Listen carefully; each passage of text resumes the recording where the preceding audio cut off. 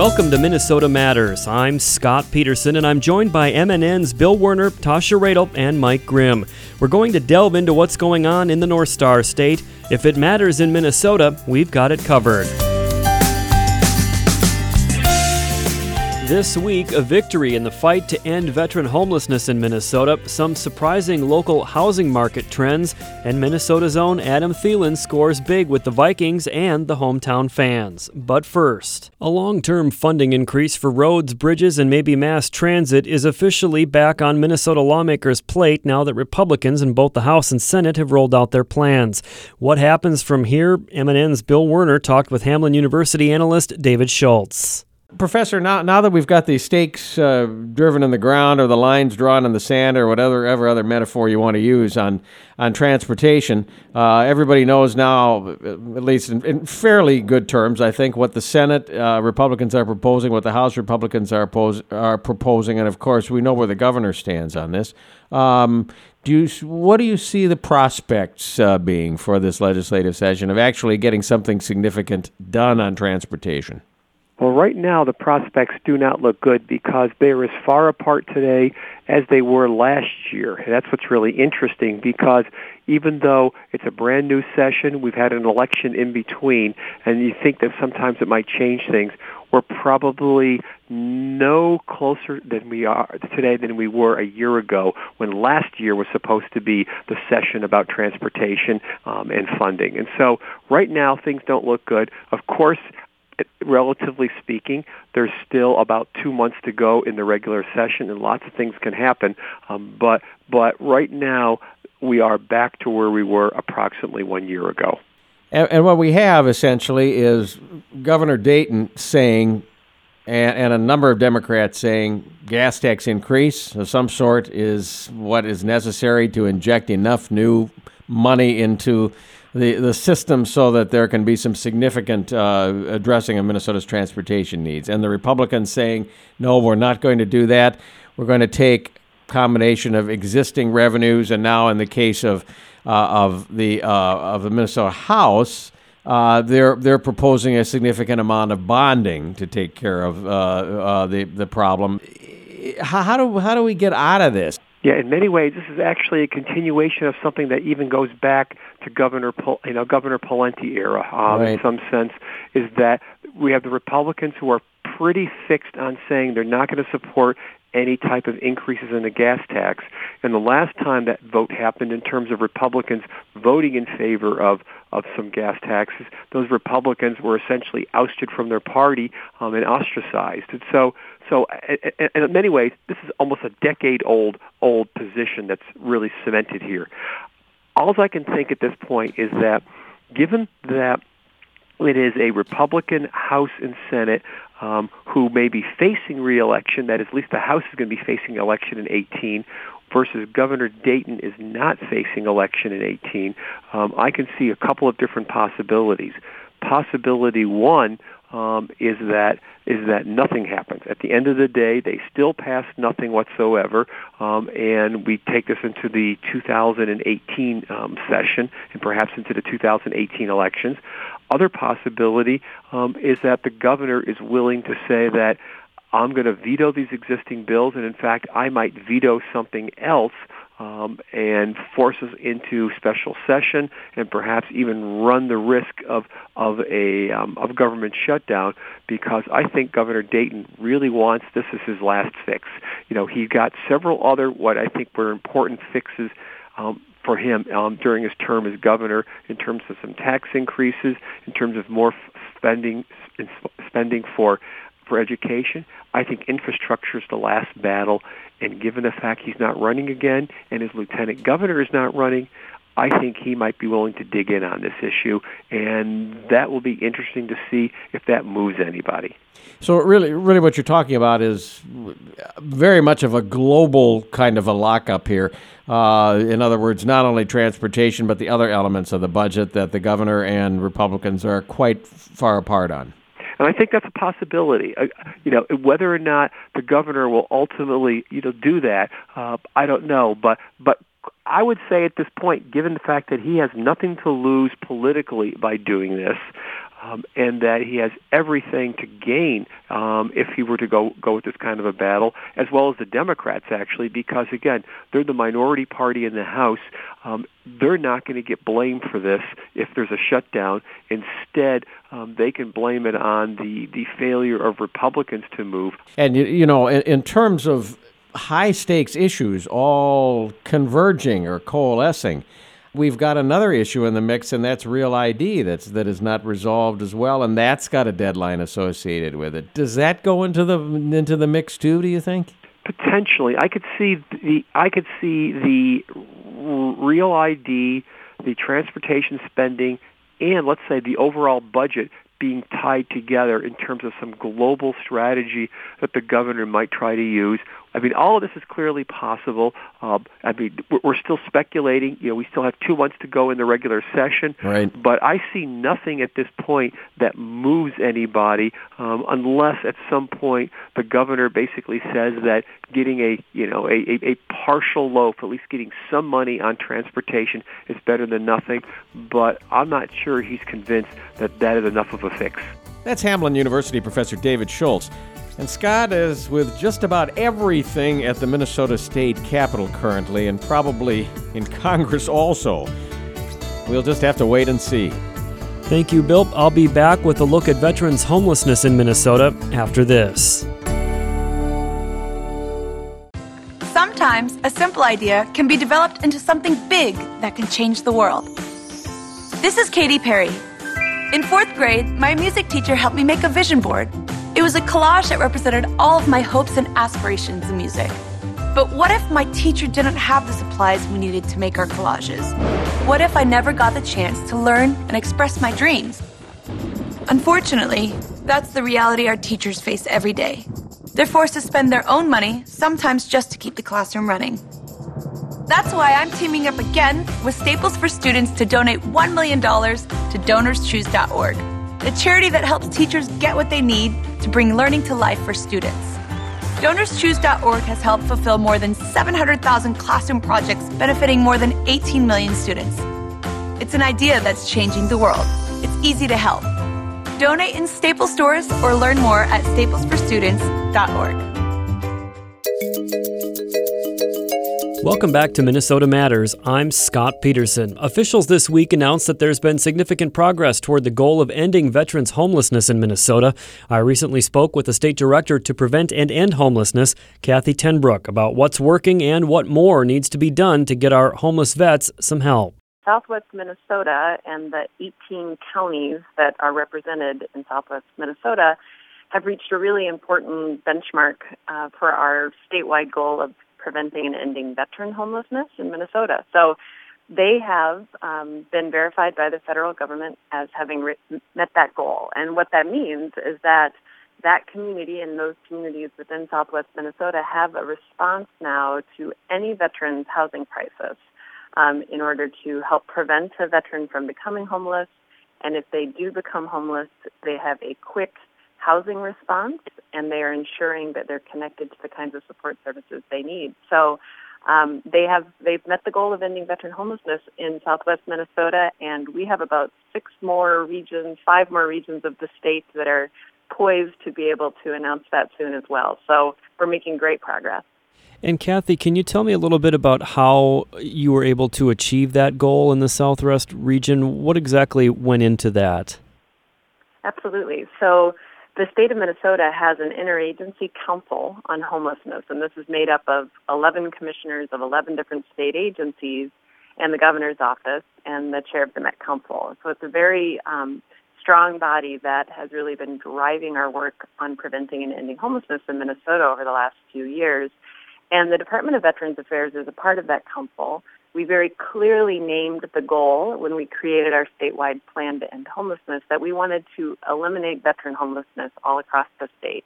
And in order to do that, one of the strategies we put in place was something called a veteran registry. And so the Minnesota Department of Veterans Affairs developed this registry, which is essentially a tool, a data tool, that allows us to identify veterans, get them onto this registry. It's voluntary, so of course it's up to the veteran if they want to participate. But when they do that, they give partners permission to sit around a table and talk about what that veteran wants and needs, what they're eligible for, what the community has to offer that veteran, and essentially end each veteran's homelessness on a person-by-person basis using the resources at hand. And by doing that, just having that tool and having that process in place, we tripled the rate of housing veterans once that tool was launched. What's the most recent information we have on how many homeless veterans we have in Minnesota? So the homeless registry is our most up-to-date data tool that we use for counting veterans and identifying veterans. And since we launched the tool in December of 2014, we've housed over 850 veterans all across the state. There are only 196 veterans left on that registry that we have been able to identify. Now, granted, that doesn't mean that there won't be additional veterans added as they are identified. But at this moment in time, 196 veterans statewide who still need connection to a permanent housing option. And just so listeners have a little bit of context here, what are some of the contributing factors for how our servicemen and women end up returning and being homeless? Absolutely. So oftentimes people will return from service and have trauma, have disconnection from a support network, maybe have difficulty getting back into the workforce.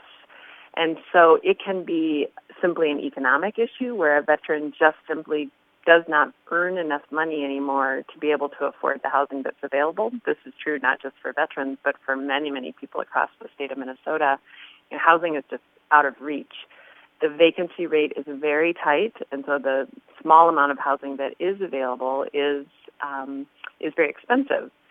To complicate matters, sometimes veterans also, because of trauma, post-traumatic stress disorder, other issues that veteran may be going through, they may have difficulty obtaining a job. They also may have something on their criminal record from the past that will prevent a landlord from wanting to rent to them. And so all of these factors can really combine to make it particularly difficult for veterans to get connected to housing. So one of the things, in fact, for the 196 veterans that are left to find housing for, our biggest challenge is finding landlords who are willing to rent to those veterans because of factors on their, maybe they don't have much of a rental history, or maybe they have a criminal background, something on their record that landlord is nervous about. And so that's been our biggest challenge. We actually have, in many cases, all of the housing supports ready to go to support that veteran, and we simply just need the landlord. And so are there incentives to try to encourage landlords to be willing to house some of these folks? Yeah, I think there's a couple incentives involved. One is that working with a veteran who is on this veteran registry, that veteran is going to come with a level of support that many people in just the general population wouldn't come with. And so that landlord can feel assured that veteran's going to be connected to a support system once they get into housing. There are many, many landlords simply that also just don't know that we have this registry in place, that they could be a part of actually helping to end homelessness for our men and women who serve this country. And so any landlord who wants to participate, be a part of this, can call 1-888-LINK-VET. That's our number statewide, 1-888-LINK-VET, and say that they're a landlord and they'd like to support a veteran, and we will work to get them connected. That's also the same number that any concerned community member can call if they see a veteran that needs assistance, or a veteran themselves can use that number as well. Kathy, thank you so much for your time. You've been very generous with it. I appreciate that. Thank you very much. Minnesota Matters will return after this. As a young teenage boy, I didn't even know what autism was. How do you even spell that? A few years later, I heard that a friend's cousin's son had been diagnosed with autism. I still wasn't sure what that really meant. When I went to college, my roommate's brother had autism. When I moved to the city for work, my best friend called me and told me his son had been diagnosed with autism. We were both in shock. I still remember the day I walked into the house and saw that look on my wife's face.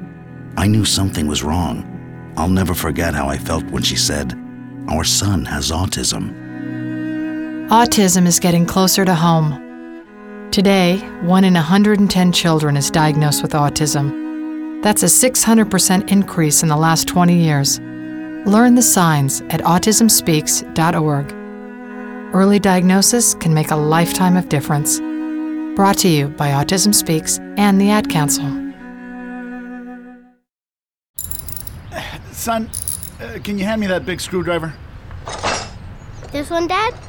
No, that's a wrench. I need the long one close to your foot. Why? Because I need to loosen a screw. Why? Because I have to change the oil filter. Why? Because I love you. The smallest moments can have the biggest impact on a child's life. When it gets dirty, okay? All right. Now pass me the new filter. Why? Ha, very funny. Take time to be a dad today. For more information, dial 1-877-432-3411 or visit us at www.fatherhood.gov. Brought to you by the U.S. Department of Health and Human Services and the Ad Council.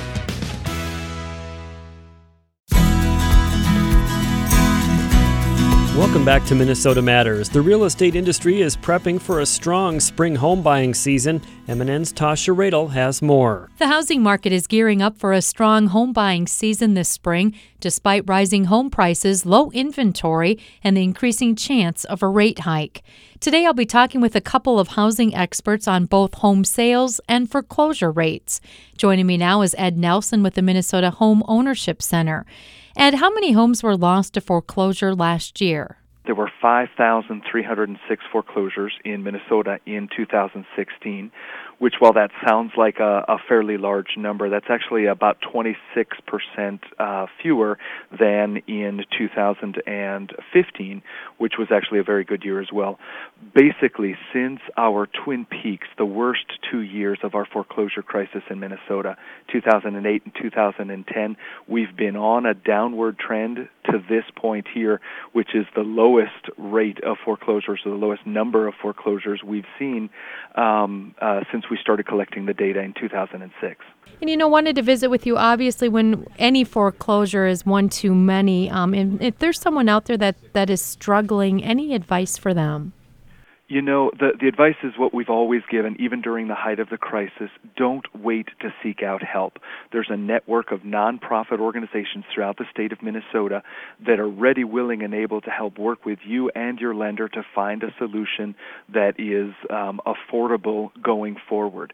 And that network of free providers can be found at our website, at the Homeownership Center's website, at www.hocmn.org.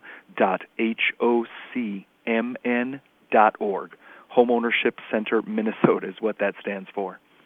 And I think I had saw a statistic, was it over 17,000 households received a pre-foreclosure notice, but that number ended up being 5,000. So is this an example of those folks seeking out help from people like yourself?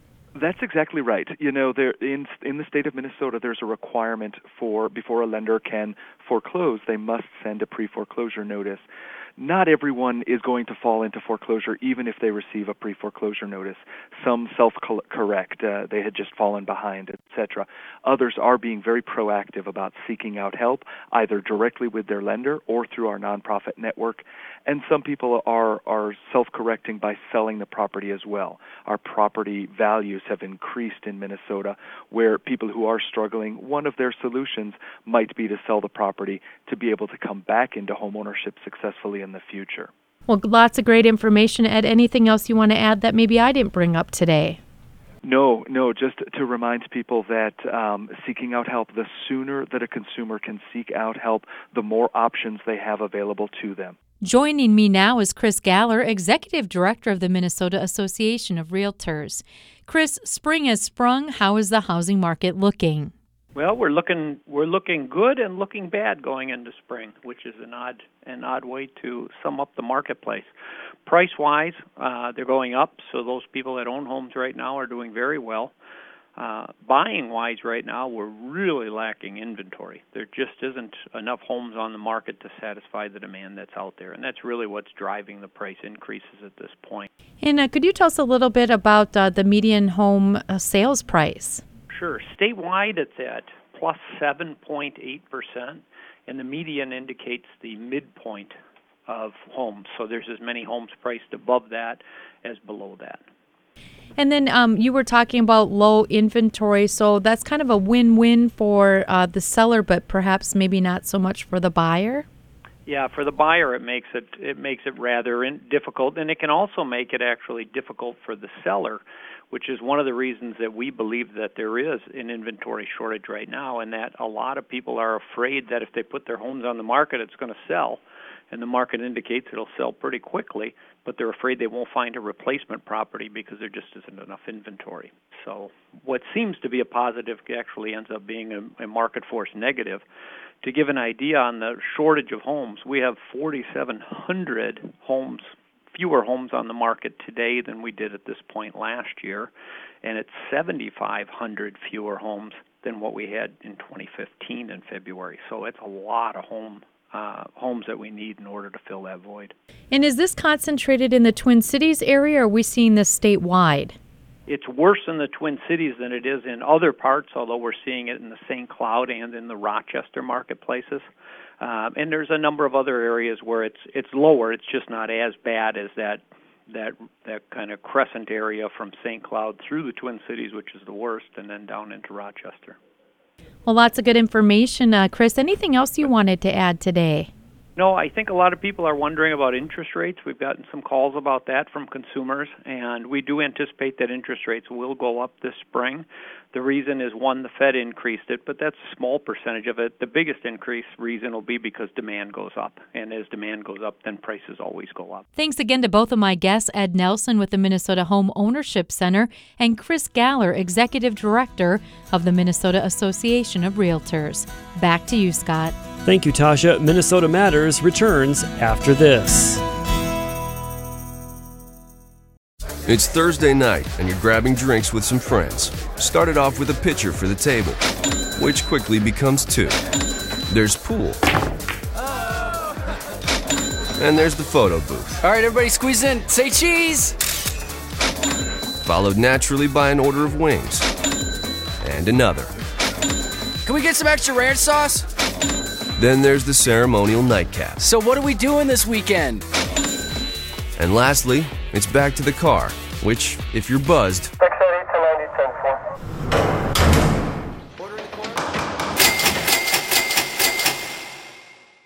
could be the most expensive night of your life.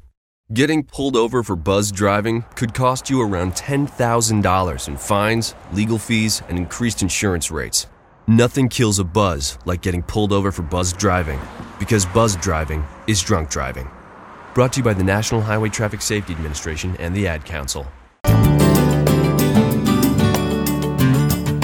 Welcome back to Minnesota Matters. One of Minnesota's own will stay in the state for a little while longer, and what a story he has to tell. Vikings wide receiver Adam Thielen grew up in Detroit Lakes, was a star college football player at Division II Minnesota State Mankato, and was not drafted by any NFL team. In fact, he was given an invite to try out with the Vikings along with dozens of others just to see if they'd like him to come to training camp. They liked what they saw, and he performed well enough in his first few years as a special team standout to make the team. But each year there were questions as to if he'd make it another season. Not anymore. MNN Sports Director Mike Grimm has the story. Scott, Adam Thielen had what they call a breakout season last year. In his third year with the Vikings, he recorded 69 catches for 967 yards and 5 touchdowns. And now earlier this week, the team announced it had signed Thielen to a 3-year contract. Reports indicate Thielen will earn a guaranteed $11 million and could make as much as $18 million during the life of the deal. Not bad for a guy from northern Minnesota. Nothing really feels any different, honestly. I really, nothing has changed. I still feel the same way about my training. I feel the same way about coming into next year with a lot to prove. And the money hasn't hit my bank account yet, so nothing's changed there yet either. So, but yeah, no, I mean, obviously it's great to have the security. He says this does change things, though, as he heads into Mankato and training camp. The biggest thing for me would be I can just go into training camp without being able to just straight focus on football, and especially this year, not having to worry about outside things. So I think that's probably the thing I'm most excited about is just to be able to go into training camp for the first time in my career with just being able to play football and try to help this football team win as many games as possible.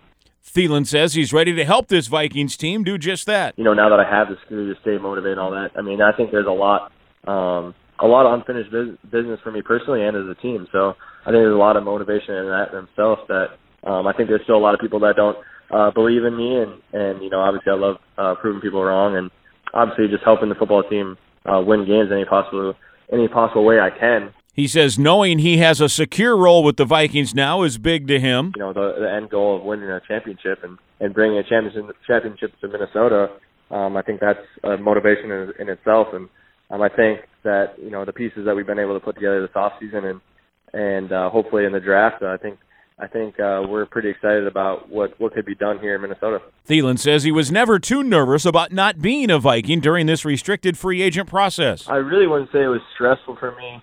I think the toughest part is just not knowing what was going to happen, whether I was going to have to play out a 1-year deal or whether we were going to get something worked out. But it really wasn't too stressful for me. I was just really focused on my family, obviously, and just training and making sure that I'm coming in next year, no matter what deal I have, coming in the best shape and the best football player I possibly can be. Thielen says he believes he can be an inspiration to players from smaller colleges. There's a few guys at our gym right now that are training. I think a lot of their motivation is they've seen what I've done, and I think they think maybe I can do that. I could be the next guy to do that. And even I'm down here in Florida right now, actually training with a bunch of guys, and there's a guy that came up to me and really just kind of stuck to my story, and he's probably going to be in a similar situation. He's coming out this year, and he was just basically just wanted to pick my brain and see how I did it, and he wants to do the similar thing. So I think it's a cool thing, because I think there's a lot of guys out there that can play at this level, and sometimes they might be discouraged because they come from a small school or a tough situation, but it's nice to see guys at least trying it for a year and really just giving it a shot, because obviously none of this would have been possible if I went to have given it a shot when I did. Thielen says he's fulfilled his lifelong dream to play in the NFL, and he never lost complete hope, even early in those days where he was hanging on to a roster spot by a thread. I think always in the back of my head, I always felt like I could play at a high level, and then I think in this league, just the more you're in it, the more you play against starters and go through training camps and all that, you get more confidence. And I think my first year on practice squad, being able to go against the starters every day, and I felt like I was holding my own. I think that's when I really realized that, hey, there's no reason for me not to have confidence, because if I'm performing at a high level every day in practice against the starters every day, why couldn't I do it every Sunday? So I think, like I said, just every day, every game, you just gain more confidence. You start to make plays, and then like I said, you just get more and more confidence every time.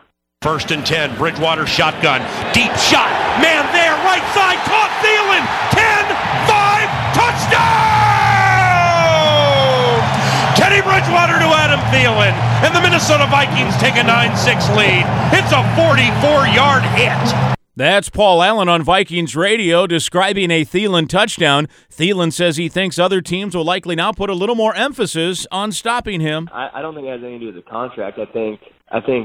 I hope at least, I think guys will see, what I was able to do last year in the regular season, and have a little bit of respect for my game and what I can do. Obviously, before last season, I didn't have a lot of opportunities, so you can't blame people for not respecting me or not thinking that I can play until you prove it on game day on Sundays. You don't really have anything to back it up. So I think now I have at least some film and some things that can kind of back up what people think about me. Thielen started his career on the practice squad for the Minnesota Vikings, and now he has a lucrative contract to show for his hard work. That's Adam Thielen on Minnesota Matters. Scott? Thank you, Mike. That is going to do it for this week. Thank you for listening, and please tune in again next week for Minnesota Matters on this MNN station.